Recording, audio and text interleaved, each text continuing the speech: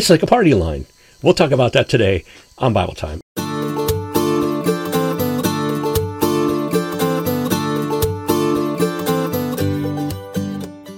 Hello again, everyone, and thank you for joining me for Bible Time.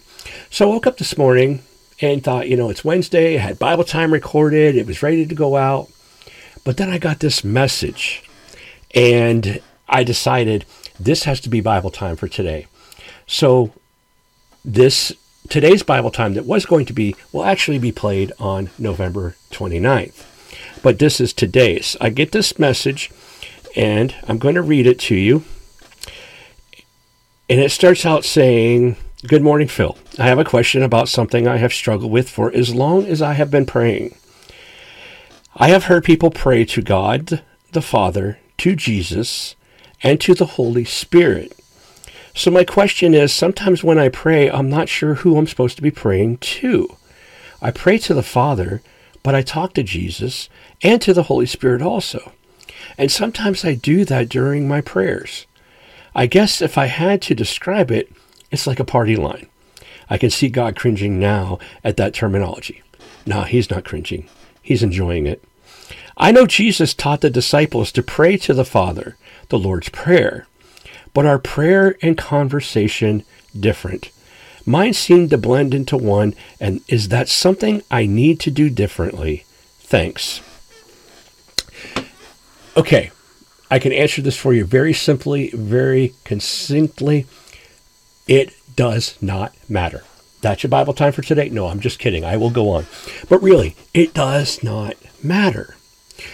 Prayer is a conversation with God. Prayer is not a religious ritual that we go through. Prayer is speaking to God as you are speaking to me or I am speaking to you. Prayer is communication. It's just what we call the communication with God.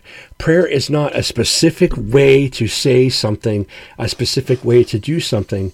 It is a conversation with God. So yes, when Jesus said, when you pray, pray like this: Our Father who art in heaven, hallowed be thy name. Thy kingdom come, thy will be done. The Lord's Prayer is a model for prayer. It itself is not even meant to be a ritualistic prayer that we have turned it into in a lot of our churches. The Lord's Prayer is a model.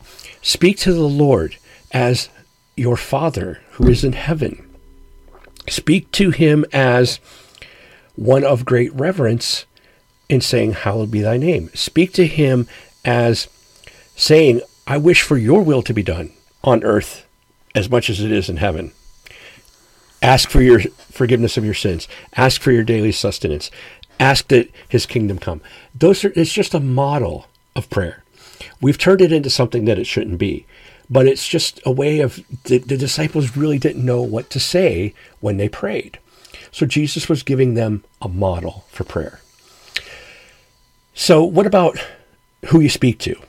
Is it okay to speak to God the Father, God the Son, or God the Holy Spirit?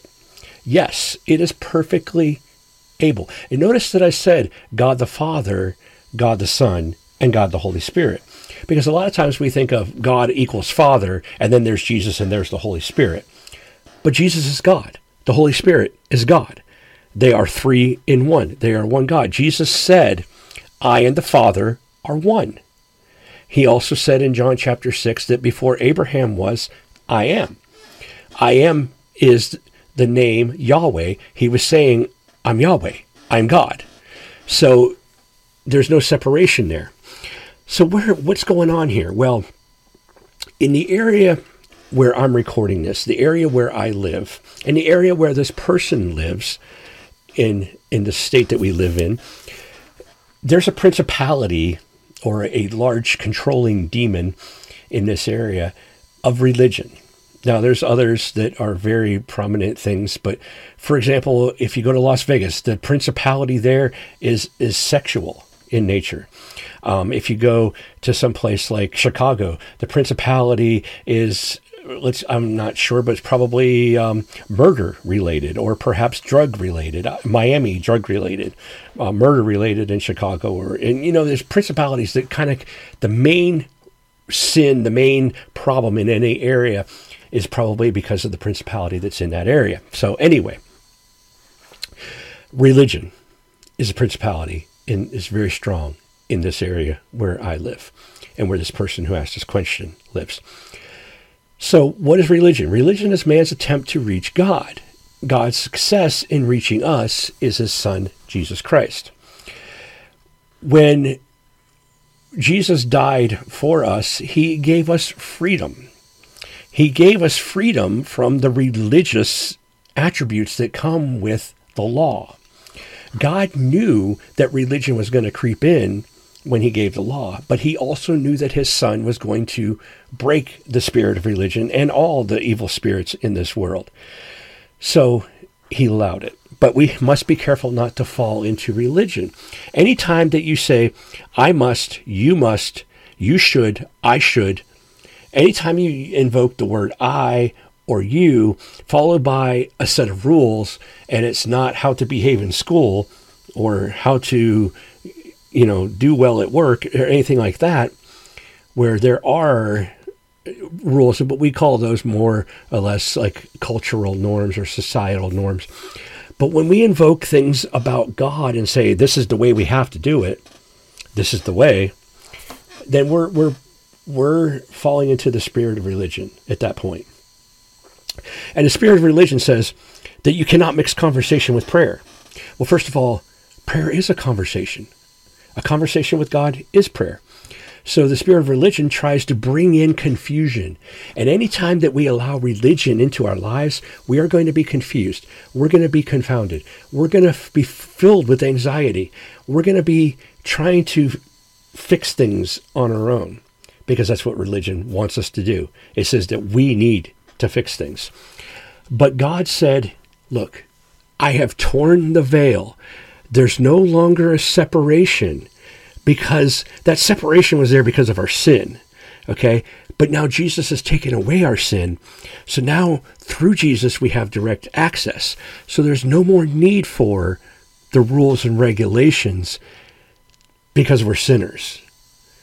Because in God's eyes, we're no longer sinners. So in God's eyes, when you speak to him, it's as if his son is having a conversation with him. But we are his sons and daughters speaking to him. And he did this because of his great love for us. He gave us this ability because of his great love for us. So how do you pray? Just like I'm talking to you and you may be talking to me, just think of that with God. And you don't have to say, I'm going to get in trouble with God if I don't say it a certain way. That's not God. That's religion. Okay?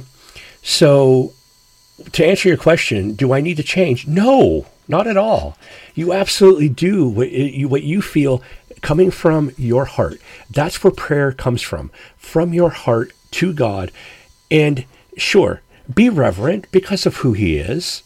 But at the same time, if you say, God, I'm angry and I just don't understand this, that's prayer. And it's okay.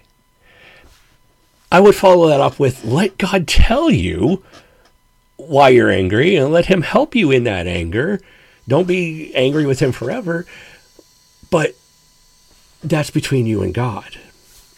So prayer is a conversation. Prayer is to God the Father, God the Son, God the Holy Spirit. It doesn't matter which name you invoke, Philip, David, or Son. They're all three the same.